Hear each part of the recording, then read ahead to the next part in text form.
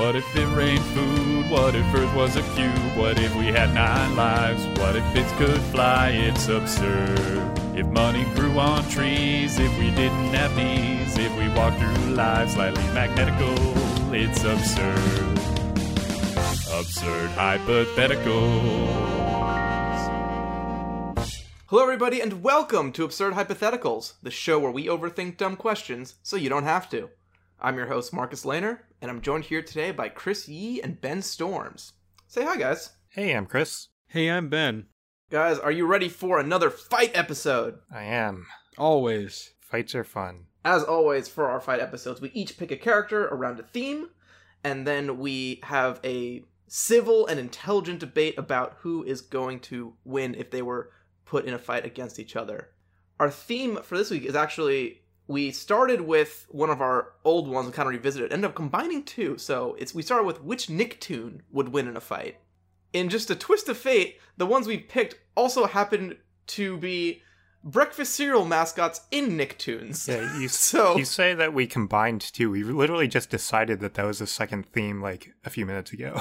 Yes, which is why I'm overly excited about it. We're also very close to being able to combine 3 of them, which is pretty fun. Yeah. Yeah, so anyway, the theme is Nicktoon breakfast cereal mascots. Which one of them is going to win in a fight? We'll start off by introducing our fighters. Chris, why don't you start? So my Nicktoon cereal mascot that I chose was Reptar from Rugrats. So Reptar is a giant dinosaur thing that is very clearly a parody of Godzilla. So Reptar is like a pretty big thing in like the universe of Rugrats, but like most of the times he shows up in the show, it's like a person wearing a Reptar costume or like a robot of Reptar. It was actually kind of challenging to find actual Reptar stuff, but it does show up a few times. So the first time that he shows up on the show is very early in the show, actually. It's season 1, episode 3. It's an episode called At the Movies. So this episode, they take Tommy Pickles, the main character, to see his very first movie, and they take him to this like weird bear movie that he doesn't really pay attention to at all. He doesn't like. And he sneaks away to watch a movie called Reptar, about Reptar, this giant dinosaur. In this movie, Reptar is a dinosaur in New York. He has green skin and blue spikes. And in this episode, he's shown breathing fire. He swings his tail to like knock down buildings. He punches through buildings. He does a lot of things to buildings. He like bites the buildings too, just like destroying the city. He's also seen strangling a pterodactyl type dinosaur. They didn't say it was a pterodactyl. It looked like a pterodactyl though. And pretty much just dominating the city. He like punches through these buildings with very, very little effort. He just like pulls the tops off of them and very easily does that. So I assume that just means he's super strong. Wow, you're just assuming something's super strong, Chris? Huh. That's not going to cause any controversy. He's not a toucan. So our first breakfast cereal fight mascot. I made a compelling case that Toucan Sam had super strength, and Chris didn't buy it at all. We outvoted you. Ben agreed. Yeah, with me. I also did not buy it at all.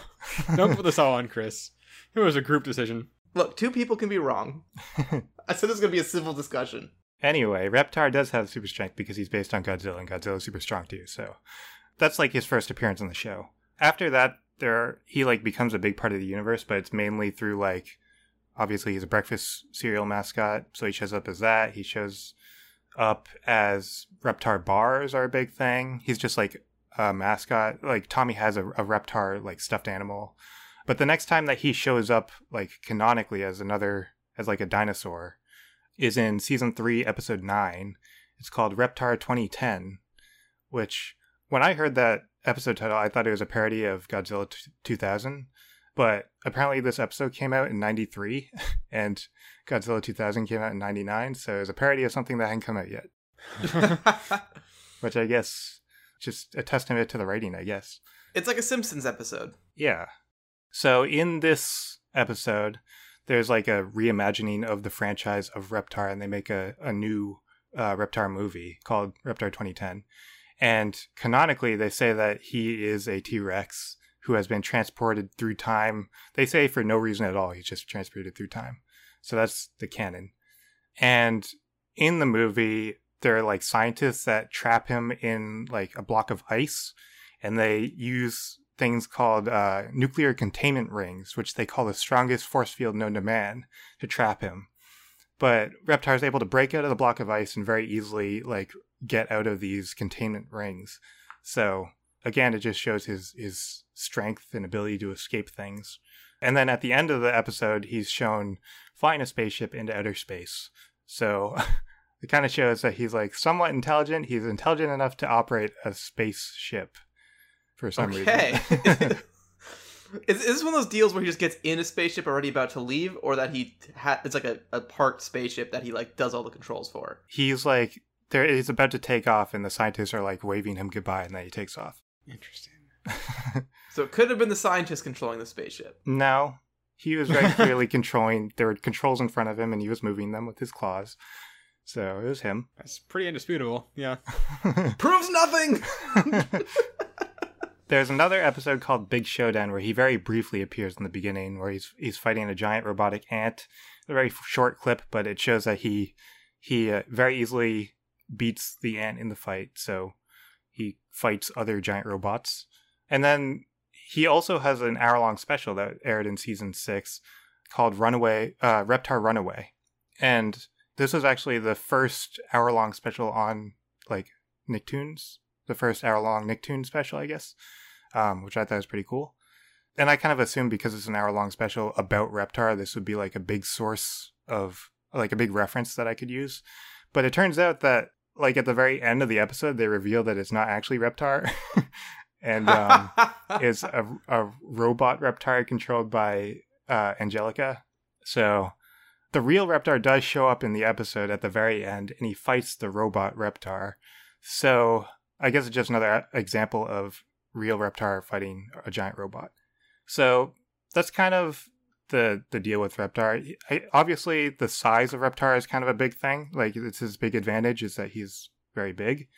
So I tried to like figure out how big he actually is. And the size that he's shown as is very inconsistent throughout the show. So like sometimes he's shown as big as a skyscraper in New York. So I like looked up the average size of a skyscraper, and it was around like 800 feet tall. But then other times he's shown next to like, there's one clip where he's very clearly shown standing next to a 7-story building. I looked up the average size of a story, and it was 14 feet. So that would mean that he was 98 feet tall. That's a big difference from 800 feet. And then sometimes he's shown like inside buildings. So obviously that's smaller.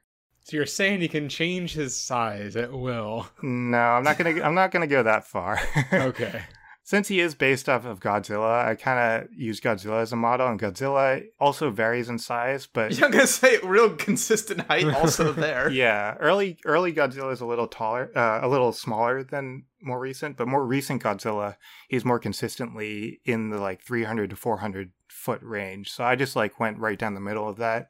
I'm saying that Reptar is 350 feet tall, which is about the size of a football field. So that's how big Reptar is. And that's pretty much it. He's a giant 350-foot T-Rex who breathes fire, destroys buildings, fights robots. And that's his deal. Marcus, what do you do? So, you might not think of these as breakfast cereal mascots first, but they do have a breakfast cereal, and they are mascots on it, so I am counting them. And I am taking my characters from the ever-popular SpongeBob, and they are Mermaid Man and Barnacle Boy. So for those of you who are unfamiliar, this is like the fake action superheroes in the SpongeBob universe. They are actual real-life superheroes, but the joke in the show is that they, are past their heyday, and now they are old and live in a retirement home. So, of course, first things first, they are old. Barnacle Boy says at one point that he is 68. Mermaid Man, as far as I know, has not revealed his age. But they are definitely on their way to senile based on the jokes that they make. I would assume that Mermaid Man is older than Barnacle Boy. I would assume that as well. Man boy. Because if he's going to be the boy sidekick, he has to be a bit younger. So maybe Mermaid Man somewhere, pushing 80. Something like that. What I didn't know is that there's actually an origin story for Mermaid Man and Barnacle Boy. And a little caveat here. Again, this is framed a bit in their senility, so the accuracy is questionable. But as presented, by themselves. Mermaid Man fell asleep on the beach and then was swept away into the ocean, got caught up in a whirlpool, and then some mermaids came to save him and put a special starfish on his nose that allowed him to breathe underwater and gave him his powers. And then Barnacle's boy's origin story was that he was a drowning boy in the ocean who was saved by Mermaid Man, who gave him the ability to breathe underwater, not by putting a special starfish on his nose, but by putting barnacles on his lungs. Okay. That sounds bad. That's, yeah. You got the worst deal.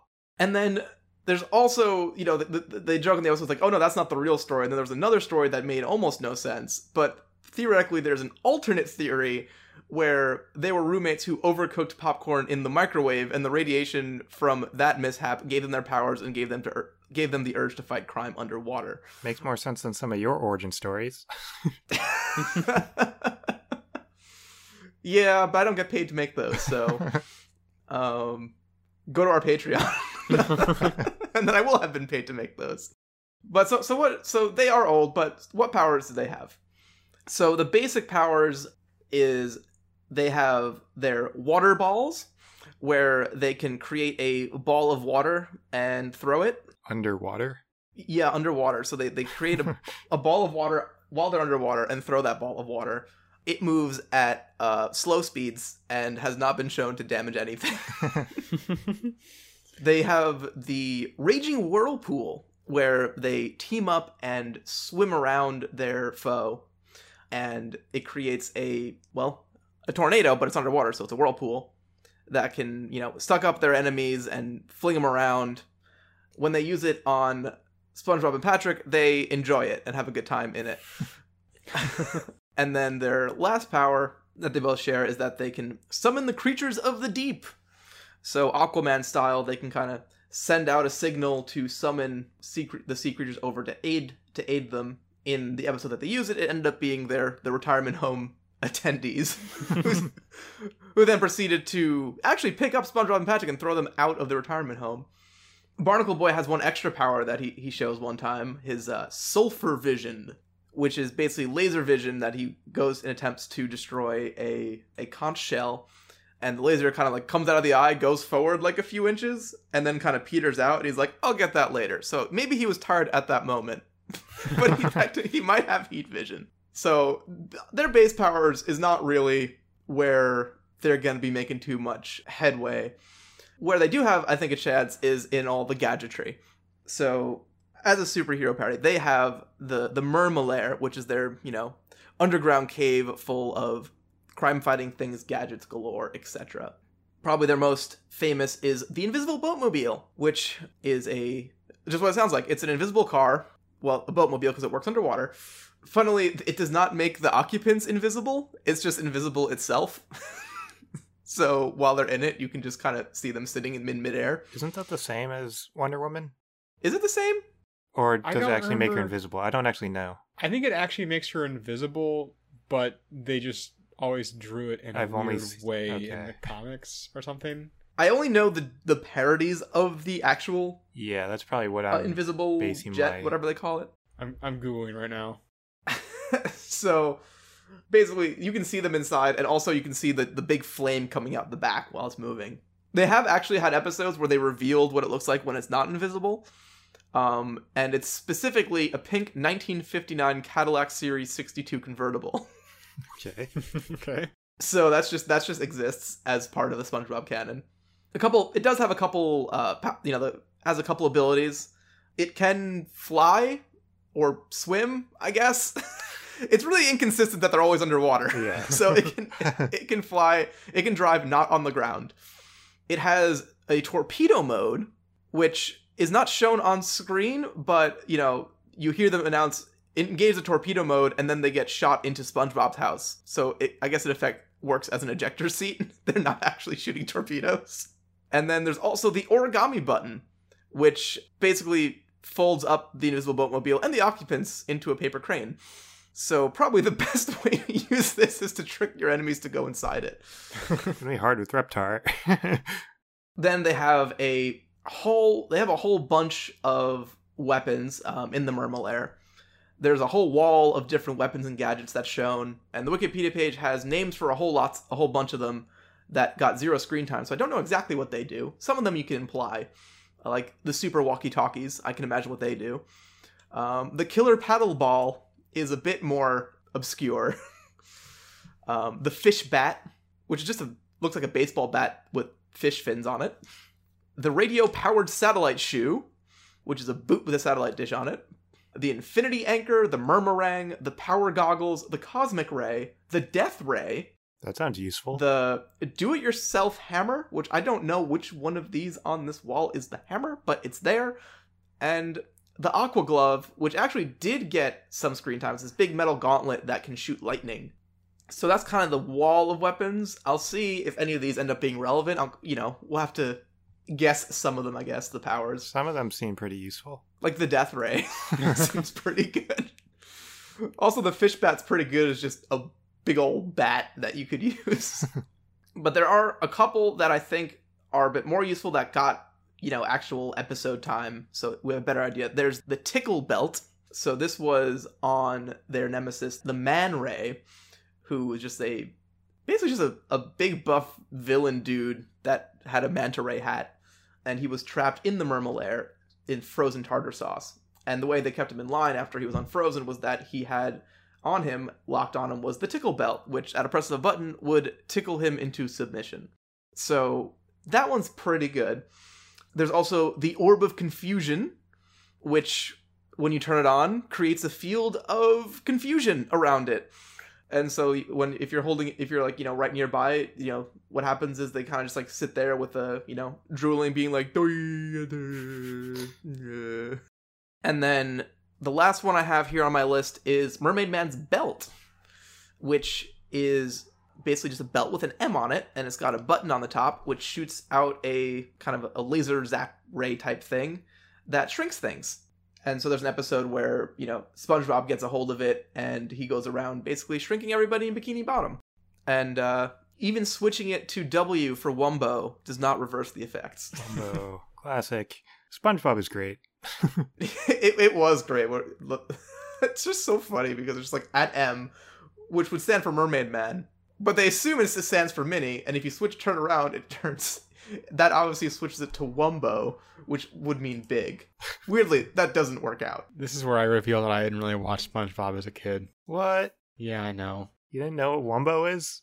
I mean, I knew it because I've had roommates at various points in college who were very much into SpongeBob, so I just picked up a lot from osmosis, but I know a lot of references and very little actual having seen episodes. Well, it's funny because I rewatched some of these episodes for the show, and it's you watch them, and I remember just the one-line references, and then it's basically just a sequence of those, and the episode just ends. That's you basically remember all the dialogue in the show. Yeah, they're all great lines. It's all zinging one-liners all the way down.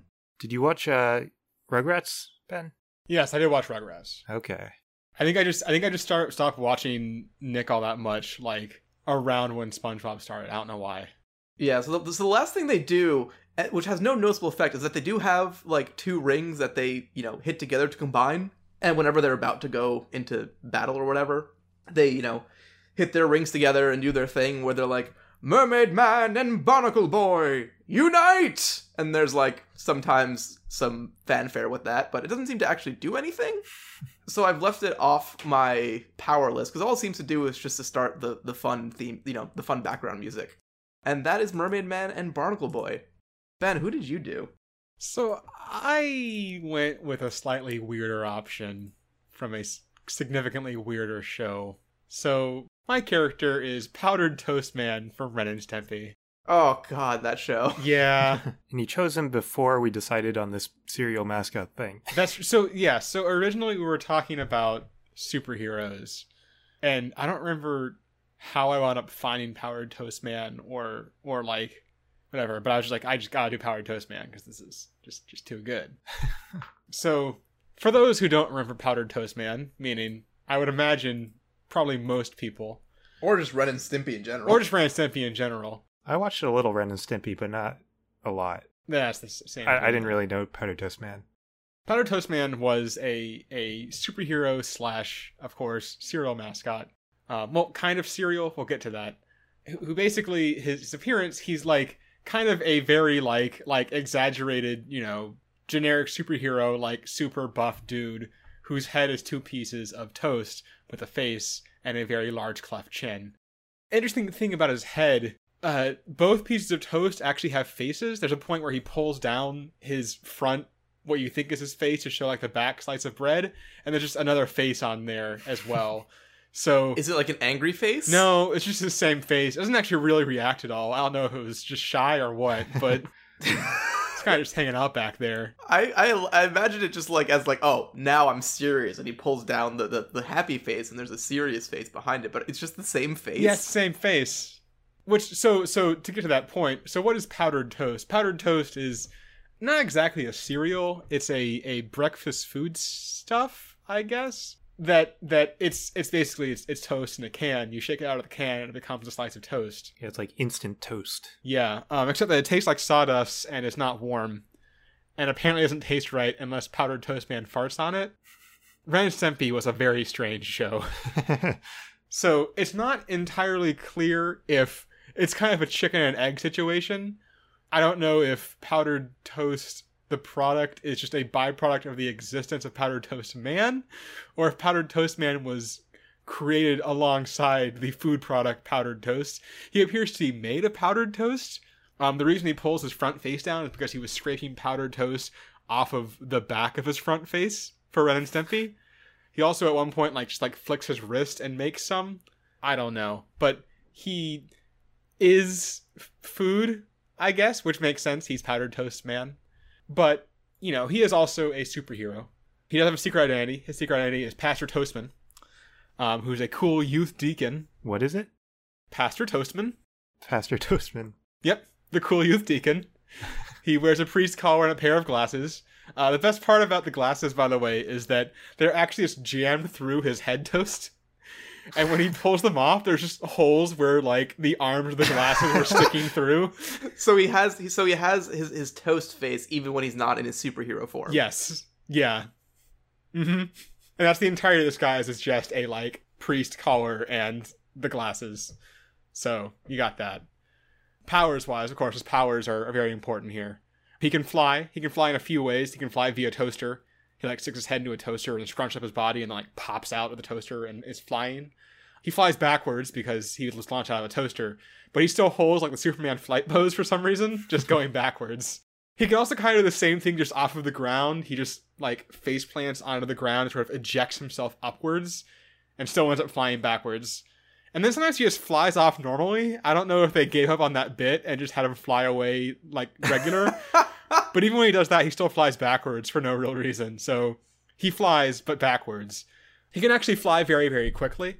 So there's an episode... There are a couple of... So Powdered Toast Man shows up in commercials on Ren and Stimpy because he's, a mascot of sorts. But he also has a couple of episodes that are just about him. And one of them, which sadly I could not watch because I could not find a version of it online. There's basically a little boy named Little Johnny who is in the hospital and would like to meet the president. And Powdered Toast Man can't take Little Johnny there, so he decides to go and get the president instead. And he realizes that Little Johnny's about to get, it's about to be his nap time, so he has to fly there faster. So he flies back at warp speed, which causes him to fly fast to the point where he catches on fire. And then when he gets to the president has actually died and burns away as a pile of ash. Ren and Stimpy was a weird show. Yeah, I'm following, not yep. Following anymore. That's kind of how Ren and Stimpy goes. If I was a little older when Ren and Stimpy was out, I probably would have loved it. Yeah, that's kind of where I think from watching the episode I was able to watch, that's very much the impression I got as well. But yeah, so this says that both one, he can fly very fast, and two, he is reasonably impervious to harm. He is at least, resilient enough that he can fly to the point where he catches on fire and at a speed that would, disintegrate a normal human and be okay. Oh, okay. So it was the president that burned to death, not him. Yes. Sorry. Yes. Okay. The president burned up and blew away in ashes, not him. He was fine. He may also be, if not immortal, at least very, very long living. There's a segment where it he was looking through like pictures of the past and his accomplishments, which included accidentally causing the sinking of the Titanic because he rescued a penguin. He accidentally blew up the Hindenburg by lighting a cigar too close to it, apparently. And also, just there's a picture of Richard Nixon resigning as the president, which implies that he was involved with Watergate somehow. They don't really link. I wish I could have seen that part, and I'm just going off of like what I could find in the wiki, but he may have been responsible for Watergate. It's not entirely clear. So my God, this show. Yeah, there's a lot going on. He also has a lot of sort of weapon-based attacks. Or not really weapon-based, but weapon-like attacks. He has high-velocity raisins he can shoot from his mouth. These are actually strong enough that he shoots down a commercial airliner with them to save a cat. Don't ask me to get into it. It's confusing. So he can do that. He can fire hypercorrosive croutons from his armpit by doing armpit farts. He can apparently just launch butter pats from the top of his head. It doesn't say anything else with butter pats. I think they're just butter pats. I don't know what the purpose of that is, but he can do it. And then he can launch nuclear-powered hyperacidic marmalade out of his belly button, which is strong enough that apparently it misses the villain who is firing them at, Waffle Woman, and blasts a hole in England, sinking it into the ocean. So it's quite strong. Oh, Jesus. So, yeah, that fight, they actually wind up basically destroying the entire planet between the two of them. He might be a little bit OP. We can scale him back a little bit on that one, maybe. We'll see. I mean, yeah, we can accept cartoon logic in places. For example, if you were, like, Mermaid Man, if I was going to go in resiliency, ate an ice cream that was a bomb, and it blew a hole through him, like, basically his entire torso was now a hole. And he just immediately was fine after that. But I'm not going to say he has hyper-regenerative powers. Right. Yeah. To be fair, it is called nuclear-powered hyperacidic marmalade. But, well, anyway. I think really his big... I guess also he does also have... I don't know how applicable this is to anything, but I just can't not mention it. He has a lot of ways he's alerted of trouble. His pants inflate sometimes. Not like that. They like balloons all around him. They like pulse. It's weird. Sometimes his head will... Oh, hold on. Where was it? The toast particles in his head will begin to dissipate, which apparently alerts him to danger. Or he also has, of course, his tongue phone, which is he just unrolls his very long tongue, which happens to have a speaker and like microphone, like phone and sort of type in it, which he pulls the speaker one up to his ear and then speaks into in a very hard to understand way because he's holding his tongue. Once again, Ren and Stimpy was a very strange show. And they really liked tongues for some reason. Definitely was a running theme, I remember. He did actually die on Ren and Stimpy. So he's not invulnerable. The way he died is basically, and sadly, once again, this is an episode that I did not get a chance to watch. He was attending a dinner party, and he held in a burp because burping at a dinner party is bad manners. And the pressure of that then pops off his head, which lands on the baboon's plate. I don't remember if the baboon is just a literal baboon or if it's some sort of... Hold on. Emperor baboon. It's a baboon. It's an aggressive olive baboon. Yeah. And the baboon eats his head, and that is how Powdered Toast Man dies. So I guess if you eat his head, he dies? Okay, so he wasn't dead when his head popped off. No. His head actually also popped off at one point in the episode I watched because he got like an idea. His head like popped up like toast and sunk back down onto his shoulders.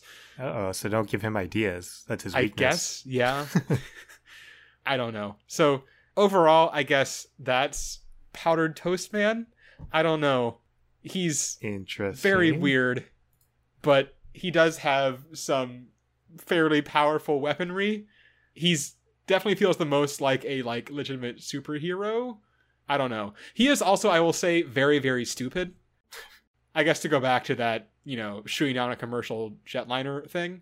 What happened there was a kitten in the road that he saw, and he realized there was a truck barreling towards it. So he flew up into the sky and shot down a airliner with his raisin breath, which crashed into the truck, stopping it in front of the kitten.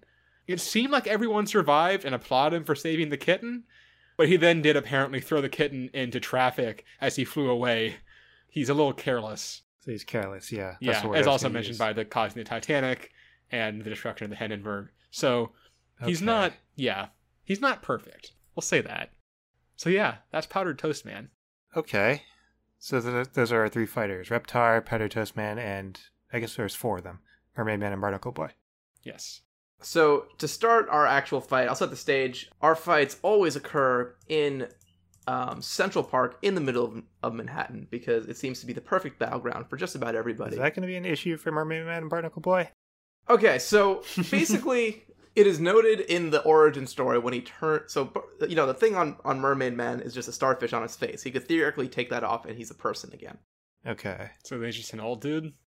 The barnacles on Barnacle Boy's lungs, he makes a joke that he was then became a psychic because he was stuck underwater and couldn't go back to land. Now, of course, neither of these origin stories was absolutely confirmed.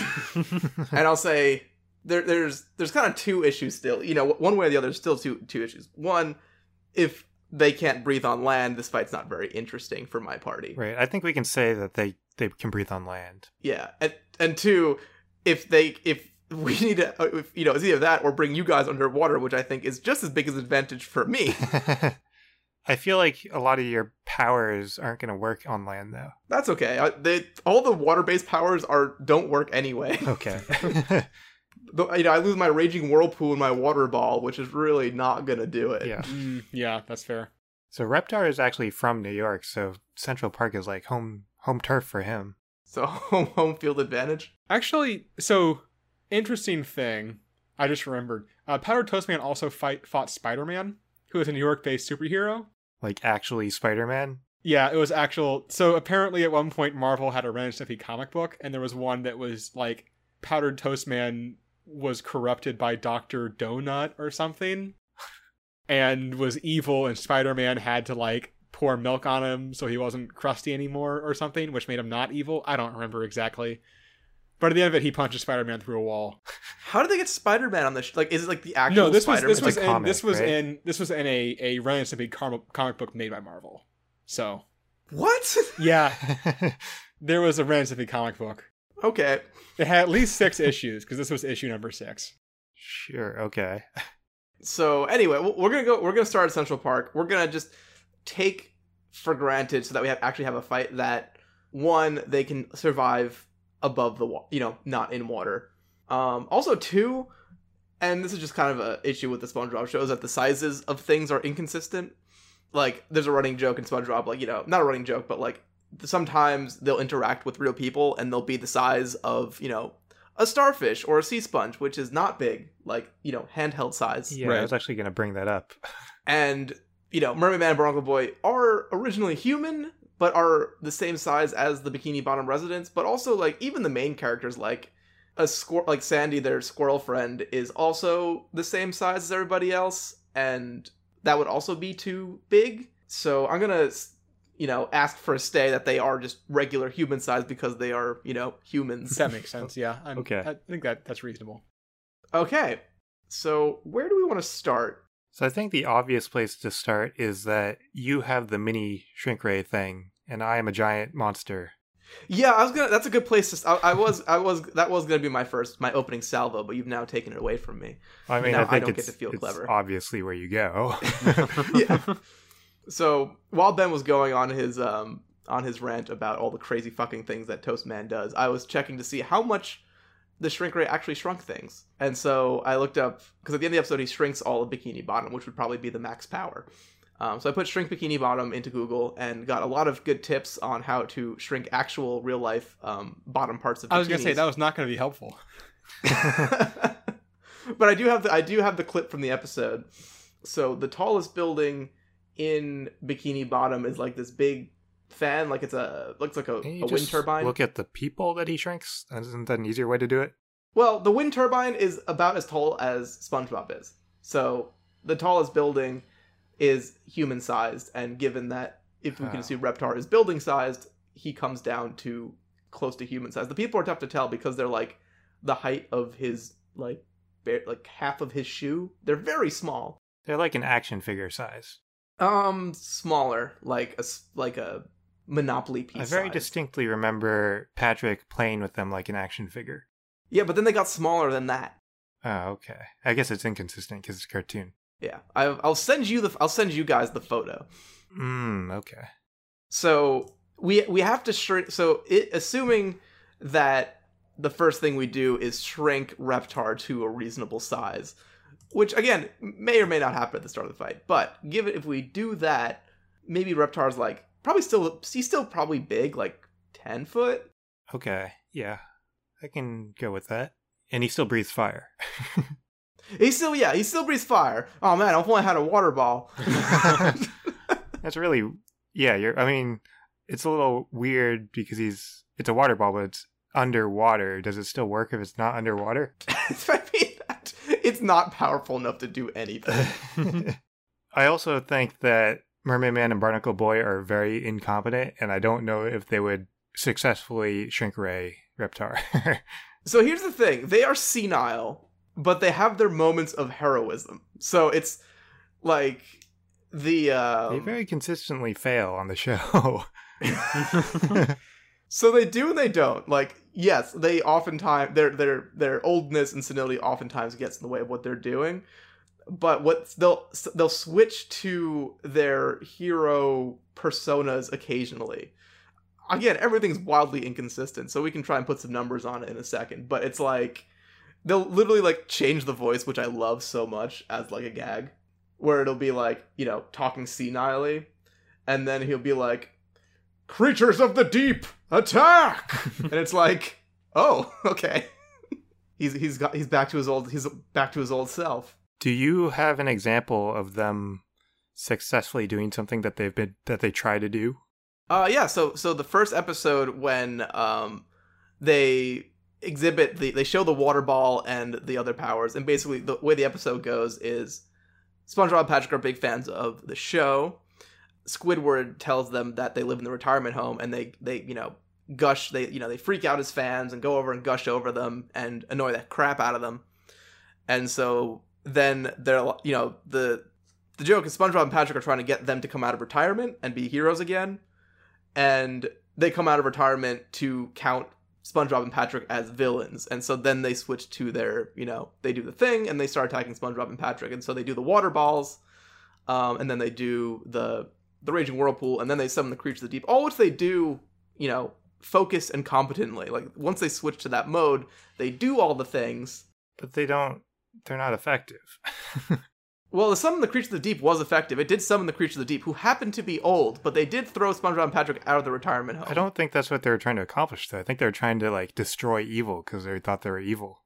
Well, no, the goal was, their goal was to summon the Creature of the Deep, and the Creature of the Deep got summoned. I mean, to be fair, they did just call people around them over to them. I don't know. No, there was a whole sonar thing, and this wave went out, and the sound waves traveled into individual rooms, and, popped, and, then the old people were like, oh, and then they followed.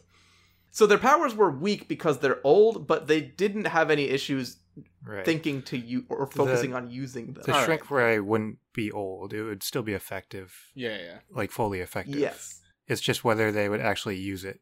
That's kind of what I'm saying, is that there's going to be, yes, a percentage of the time where senility gets the best of them and they just nap instead of fight. Okay, so I guess the real argument is just what percentage of that is going to happen. How often is that going to be a thing? Yeah. So what do you think the odds of that happening are? So I'm going to say it's pretty dang obvious in that you just said that's the obvious thing. It's your words, not mine. It is the obvious thing for a not senile person. They usually don't think of the obvious thing. I will back Marcus on this one, actually, just because I feel like 300-foot or 350-foot tall, monster is going to be enough that they can focus on it. I'm still going to say it's 70-30 or something. 70-30, they are 70% that they use the shrink ray, 30% that they I'll give you six. I'll say 60. I think it's 60%. Definitely they're more likely not to. No, that I don't agree with. I 100% think that's the case. Well, let's put it up to a vote. I rewatched these episodes in preparation for this podcast, And they As are did senile. I, less than an hour ago. I never seen these episodes. I will not go lower than 50-50. Fine, then 50-50. Because I'm not going lower than 50 or higher than 50-50. Then 50-50 it is. Science. Well, it's just going to be all 50-50. It's like, okay, we get it. It's a 16th. I'll also say that this 50% also encompasses, the, like, if anything else, if Powder Toast Man, starts fighting Mermaid Man Barnacle Boy separately from Reptar or anything along those lines. Mm-hmm. That's not usually how we do these, right? We usually focus on 2 people, don't we? This is how we always do it. I've got numbers in a spreadsheet already. Okay. You're the spreadsheet person, so I'll trust you. All right. So let's focus on the one where maybe let's resolve if Reptar is not shrunk. If he's not shrunk, I think Mermaid Man and Barnacle Boy are pretty much done. Yeah, I would agree with that. Do you have any argument for Mermaid Man and Barnacle Boy if full-size Reptar is roaming around? So I'm looking at what things they have that could affect a giant monster. Do you think one of Reptar's toes is particularly ticklish? I don't think you could fit a tickle belt around his toes. I mean, unless I'm like, oh, the death ray. I don't have the Aqua Glove shoots a lot of lightning. It does reduce SpongeBob and Patrick to a pile of ashes with eyeballs. Lightning is that's effective, I guess. I don't know. It's hard to tell how that would affect Reptar. Mm-hmm. I'm gonna say effectively no. Effectively not much that Mermaid Man and Barnacle Boy are gonna be able to do against Reptar in this situation. That seems fair. I do still think Powdered Toast Man has a chance, though. I agree. So Powdered Toast Man is also a little bit, success challenged sometimes.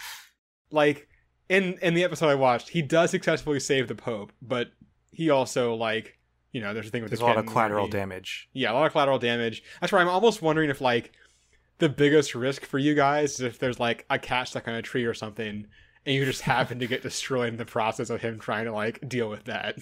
So Mermaid Man and Barnacle Boy are not going to be attacking a cat, are not going to be threatening a cat in a tree. Reptar is going to be threatening a lot of cats in a lot of buildings. Reptar is actually a hero. That he starts out, he's kind of like Godzilla. He started out as a villain, but in later iterations, he's a good guy.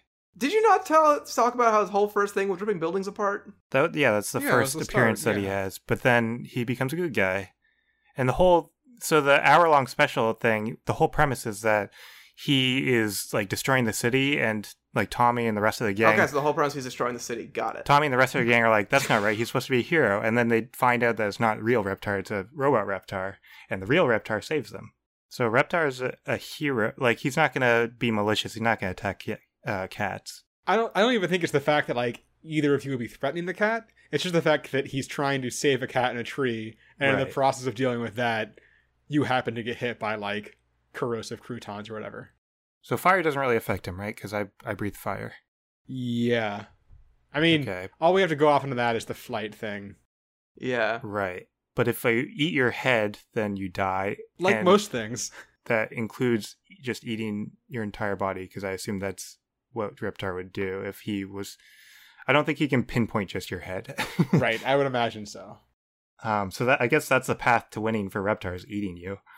Yeah, that's probably the cleanest path. It is going to be tough for Reptar to eat him because Powdered Toast Man will be flying backwards, which has got to be disorienting. Reptar is also shown successfully doing what he's trying to do consistently. He's pretty much always wins the fight when he's fighting someone, or fighting a robot in the movies. Yeah, he does feel much more focused than either Powdered Toast Man. We can't give Chris that Reptar is the smart one. God, I think it's we a have fucking to, lizard. though. He flies a spaceship, and Marcus, he listens to Tommy and communicates with him. Marcus, so he look doesn't at the talk facts. to him. We have to use the facts here. What's easier, a spaceship or an invisible boatmobile? Probably an invisible boatmobile. You can't see the buttons though, and one of them's the origami button. You got to know not to hit that. That's pretty smart, right there. That's just memorization. They lose the invisible boatmobile though. I feel like they fumble with it. I don't remember exact examples, but they fumble finding it all the time. And the repetitive gag is that Barnacle Boy always finds the back end where the engine is, and then Mermaid Man turns it on and burns them with the exhaust. Reptar, so they always show Reptar fighting like a big thing though. They never show him fighting like a small person or like a small superhero or anything. So I don't really know how he would deal with that, but he deals with big monsters very well. I mean, I guess we could say, is Powder Toast Man strong enough to fight a big monster? I think the answer is yes. I think the answer is yes. Does sound like yes. And he also has the advantage that most of his like attacking is at a distance, which if the end goal is eating, does help. I do feel like there is a chance that he like just accidentally flies into Reptar's mouth. Oh yeah, no, that is 100% a very real threat. I was actually going to bring up that exact possibility. I think that's really the only way that Reptar wins, though.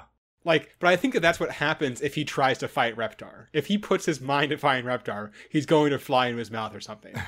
Like, I think that's what happens, is that, like, if he's distracted, he's going to wind up, like, unintentionally destroying most of New York City, including the two of you. Okay, so what percentage do you think is the chance that he'll get distracted or that he'll try to fight Reptar? Because that seems to be the defining moment. Right. In the episode I watched, he does, like, 5 distinct things. And the only one he's fully successful at is saving the Pope. But he's half successful at saving the kitten. And he does successfully get the president unstuck from his zipper, although he does have to take over as the president because he's, like, injured afterwards. So it's, like, 2 successes out of 5. Okay. So you just want to give yourself 40%? So 40%? And yes, by the way, the plot is that the president gets his dick caught in the zipper and Powder Toast Man has to get it out. That is an actual plot line from the episode. Okay, and this was on Nickelodeon. Yep. Interesting. He ties a string to it and ties to a door and slams it. To the zipper. The string is tied to the zipper. Let me make that clear. Okay, so is that the percentage you're saying? I'm going to say 40%. Success rate, 40%? Okay. All right, let's I think that kind of resolves that fight because Mermaid Man does not have a chance here. Yeah. Do you want like 0.5% or something? Yeah. Yeah, I'll take a half. I'll take a half. That'll Let's go with that. Yeah. Who am I taking it from? I'm taking it from Reptar. Of course you are. Fine. Oh no, now it's not 50-50 anymore. Shit. The long game. I'm making sure I put the decimal in the right spot. All right. So shrunk Reptar next situation. Up, so basically on the other side of the coin is we have regular size Reptar, and by regular size I mean small Reptar, Powder Toast, and Merman Barnacle Boy. The small Reptar, I think, definitely loses against Powder Toast Man. Probably. I mean, he can still eat him, sort of. So it's just harder for him to eat him. Yeah, he's not going to accidentally fly into his mouth. Powder Toast Man has to fly his head into Reptar's mouth in this situation, which, once again, not impossible. So what are the odds that Powder Toast Man is destroyed if he gets damp? So Spider-Man does turn him good by soaking him in milk. But that doesn't so when he gets injure him. Dry and crusty, he turns evil. But it doesn't seem like he has a. I mean, he could. It could be that if you over soak him, he would become mushy and it would destroy him in some way. Like wet toast is not good. I think the two things that I have, or actually, well, I mean, you can shrink so Powder one thing I was Toast Man, thinking, I too. could also continue using my shrink ray and shrink Powder Toast Man. Yeah. Oh, can you use it multiple times on one target? I don't actually know. It's unclear. Maybe I didn't get a chance to watch that specific episode because I thought I remembered it pretty well. But I wonder if I think Squidward might go through 2 size changes to get to the very tiny version of himself. I will say one caveat on shrinking people too much is that in the episode, basically SpongeBob shrinks everybody and puts them in a jar. And then when they find out that not even Mermaid Man knows how to make people big again, they riot against SpongeBob, and what they do is they invade his internal organs and beat them up from the inside. So you don't want to do that. So shrinking down Powder Toast Man might not even be the solution. It might not just be like, oh, you're tiny and you can't win. You might make him more dangerous, actually. You could still punch me in the spine, but from the inside now. It does bring us back. So I think what happens is that then he has the same odds of flying into Tiny Reptar's mouth. So if you shrink both of us, Then the odds are the same the odds are the same. for Reptar and Powdered Toast Man. And probably the odds are the same that you accidentally fly into Mermaid Man and Barnacle Boy's mouth. That's actually true. That's probably the worst case scenario for you, because then there are 3 mouths. Right. So if Powdered Toast Man is caught in the shrink, so basically the scenario I imagine is Powdered Toast Man has gone flying against Reptar, and then the shrink against the giant Reptar, and then the shrink ray happens, and you get caught in the blast, kind of, And both are shrunk. and both are then shrunk. So seems less likely to me than just only Reptar getting hit, maybe like 25%. Yeah, and I I also agree with that. don't think you would necessarily aim for Powdered Toast Man, so I don't think he would be the only one to shrink. Yeah. Right. So Powdered Toast Man is a tiny Powdered Toast Man. He's going to probably still be the strongest if you could just go around and superhero punch people around. I'm going to give you your same 40% here, Ben. Yeah. That's fair. I think Mermaid Man and Barnacle have a better chance against Reptar if he's just a regular size. I'm going to actually say we should drop Powdered Toast Man like 25% to account for the extra mouths. Oh, Yeah, okay. triple the amount Extra of mouths. mouths. Here they are. Mouth adjustment. I don't think they have a great chance against just like a big ol' fighty lizard. The gloves help, lightning helps. I don't think Reptar would be ticklish if I got that tickle belt on him. If you took a Reptar, is he just going to like breathe a bunch of fire as he laughs? Is this a bad thing? Yeah, he does breathe fire. Maybe I feel like it's maybe 20% Mermaid Man Barnacle Boy, and the rest goes to Reptar there. I can see that. That seems fair, yeah. Alright. So now the other scenario is full-size Powdered Toast Man, regular-sized Reptar, then Mermaid Man and Barnacle Boy. So at this point, Powdered Toast Man's odds are pretty fucking high. Because he can't be... Well, he can still be eaten. It's just a lot smaller chance Yeah. that he's eaten. Well, I don't think he can get eaten when he's full-size and we're all... Well, it's just his we're head. all the same It's size. just his head Reptar- needs to be eaten. Reptar could eat his head. Yeah, like the way he died in Ren and Stimpy is that a baboon ate him, so it doesn't have to be a giant thing. Yeah, but I think that accidentally flying into a mouth is no longer on the table. That's true. And I think the That's odds fair. of getting a bite in are Especially because because he flies backwards. So you would accidentally put your foot in my mouth. Right. Basically, I think what happens here is, I think if it's just Powdered Toast versus Mermaid Man and Barnacle Boy, I think Mermaid Man and Barnacle Boy with their gadgets have a pretty good chance of outsmarting Powdered Toast or It's Out difficult to competency? tell. It's difficult to tell who's more competent. if nothing else, that there's just two of them and two things have to go wrong. That's what I was going to say, is that with two of them, even if they're all equally likely to do something like, to not be competent, you have 2 shots at someone being competent. I also say Barnacle Boy is the no nonsense one of the two. Mermaid Man is, he'll do anything. Barnacle Boy will keeps his head, he keeps a cool head generally. Yeah, I do think Barnacle Boy is probably more rational than Powdered Toast Man. I'd agree with that. Powdered Toast Man is way stronger than both of them, though, if he's if he manages to be competent. Right. Yeah, no, I think it's something like 60% Powdered Toast Man here, or maybe 50%, and split the is regular size Reptar have a chance? I think there's a small chance with just eating his head. Yeah. I'd say there's a 10% chance Reptar can eat Powdered Toast Yeah. Man's head. All right, and that'll leave the remainder for Mermaid Man and Barnacle Boy. So basically, once everyone's the same size, half the time Powdered Toast Man is just a giant superhero that's just gonna win because he's way more powerful than us. Right. 10% of the time, Reptar bites him in the head, and 40% of the time, Barnacle Boy keeps his wits about him. All right, guys, I think I have all the numbers I need. That's all the scenarios. Calculating results. One moment, please. All right, the results are in. Unsurprisingly, in third place, with a, honestly, surprisingly high win rate of 17.8%, Oh, that's not bad. is Mermaid Man and Barnacle Boy. And now, this is probably the closest fight we've had. Ooh. Are you going to say the winner, not second place? I'm going to say the winner. Okay. The percentages, the second place has a 40.4% win rate, Ooh. and the winner has a 41.9% Wow. win rate. So less Very than close. 2% difference between the two.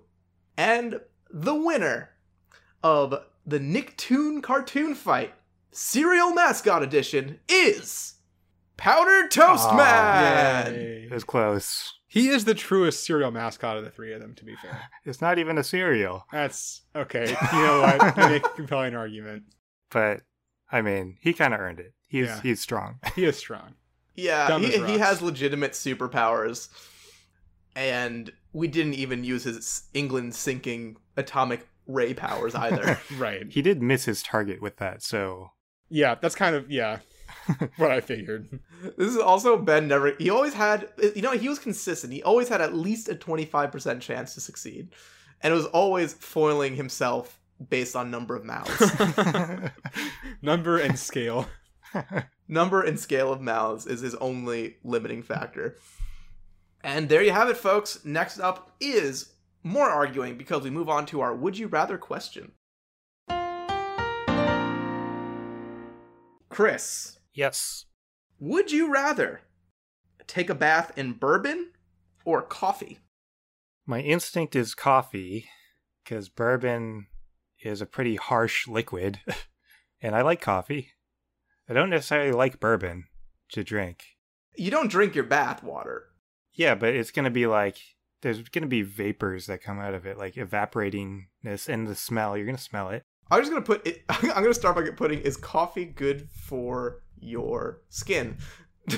I mean, I imagine both are bad for your skin. I will say, bourbon will, I assume, at least sanitize you. I think you can actually get drunk like that, right? That's a very good question. All right. So, starting with coffee, and this is the Google Splash result, not even clicking any links. Is coffee good for your skin? Results of a study from 2013 suggest that substances in coffee also help promote healthy skin. Is that drinking coffee, though? Not bathing in coffee? It's probably drinking coffee. I would assume it's drinking coffee. No, because it says caffeic acid, an antioxidant, may boost collagen levels and reduce the premature aging cells. Caffeic acid also has antimicrobial properties, which means it may help protect the skin against germs. Which must mean that you're talking about... Oh yeah, it says coffee for skin and hair, 8 benefits and how to use it. I feel like that's still drinking it. Oh my god, there is a spa in Japan that has a coffee, pool. I hate it. It looks like something out of Willy Wonka. Oh no, it's black. They're home to multiple food and drink spas, including wine, tea, ramen, and coffee. Apparently you do absorb caffeine to your skin. Okay, and you don't get drunk from bathing in alcohol. Okay. So that's a thing. If you take a bath in the morning, you'll wake up a little. Cool. Second Google result, is bourbon good for your skin? Bourbon contains antiseptic properties. Bourbon is loaded with antiseptic agents that remove embedded bacteria and dirt on the skin. When paired with the right combination, it can perfectly cleanse your skin without causing any irritation.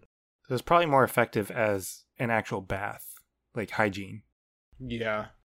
So it really is do you want just a bracing, sanitation, or do you want a coffee bath? Is this replacing your normal, shower or bath? I don't think it can, because in both cases you are so gross and sticky afterwards, and it's tough to tell if bourbon sticky is worse than coffee sticky. Okay. Yeah, I'm not sure. Are you doing this continuously, or is it a one-time thing? Let's say one time. I still go with coffee, because, coffee smells is great. I'm gonna go with bourbon, I think, because I feel like you're not gonna smell. How much are you gonna smell like? You're gonna smell a lot like bourbon, aren't you? Yes, you are. Yeah. Bourbon's not a bad smell. There's bourbon is a smell in some colognes and stuff. Yeah, but a huge, usually you smell it in small doses. Yeah. You're in a huge tub of bourbon. Right, but when you got out of it, would you smell good? I don't think so. I don't think you smell good getting out of the coffee bath. I think you might smell good coming out of the bourbon bath. I disagree with that, but So if you have small cuts, Oh god. the bourbon bath is pretty rough. Yeah. that sanitizes the cuts, right? It does. Yes, net good for you. Also painful. So one thing I just realized I might be a little worried about is And I don't know if it's true or not, but I feel like if I took a bath in coffee, it would stain my skin. That might be true. So with that in mind, and I don't know if that's a legitimate fear or if that would really happen. Yeah, I don't know if that but would I would not take the risk that I come out and I am just like coffee colored from, the shoulders down. So I'm going to go with, even though it may be painful and horrible, bourbon bath. I think I would just rather. This sounds ridiculous. I can't even say it. I can't say I'd rather smell like bourbon than coffee. I think that I am more likely to enjoy smelling somewhat of bourbon than somewhat of coffee. I just searched if coffee can stain your skin, and one of the results was 3 ways to tan skin with coffee. It was a WikiHow though, so I don't know how legit that is. All right, I think I'm going to also go with bourbon. I'm going with coffee. Coffee is just a way more, in my mind, it's a way more pleasant experience. Is it warm? Is it warm coffee? It's whatever you want, buddy. I mean, iced coffee, either one I think is kind of pleasant. It'll eventually be lukewarm no matter what. So yeah, that'll do it. That's our would you rather of bourbon and coffee.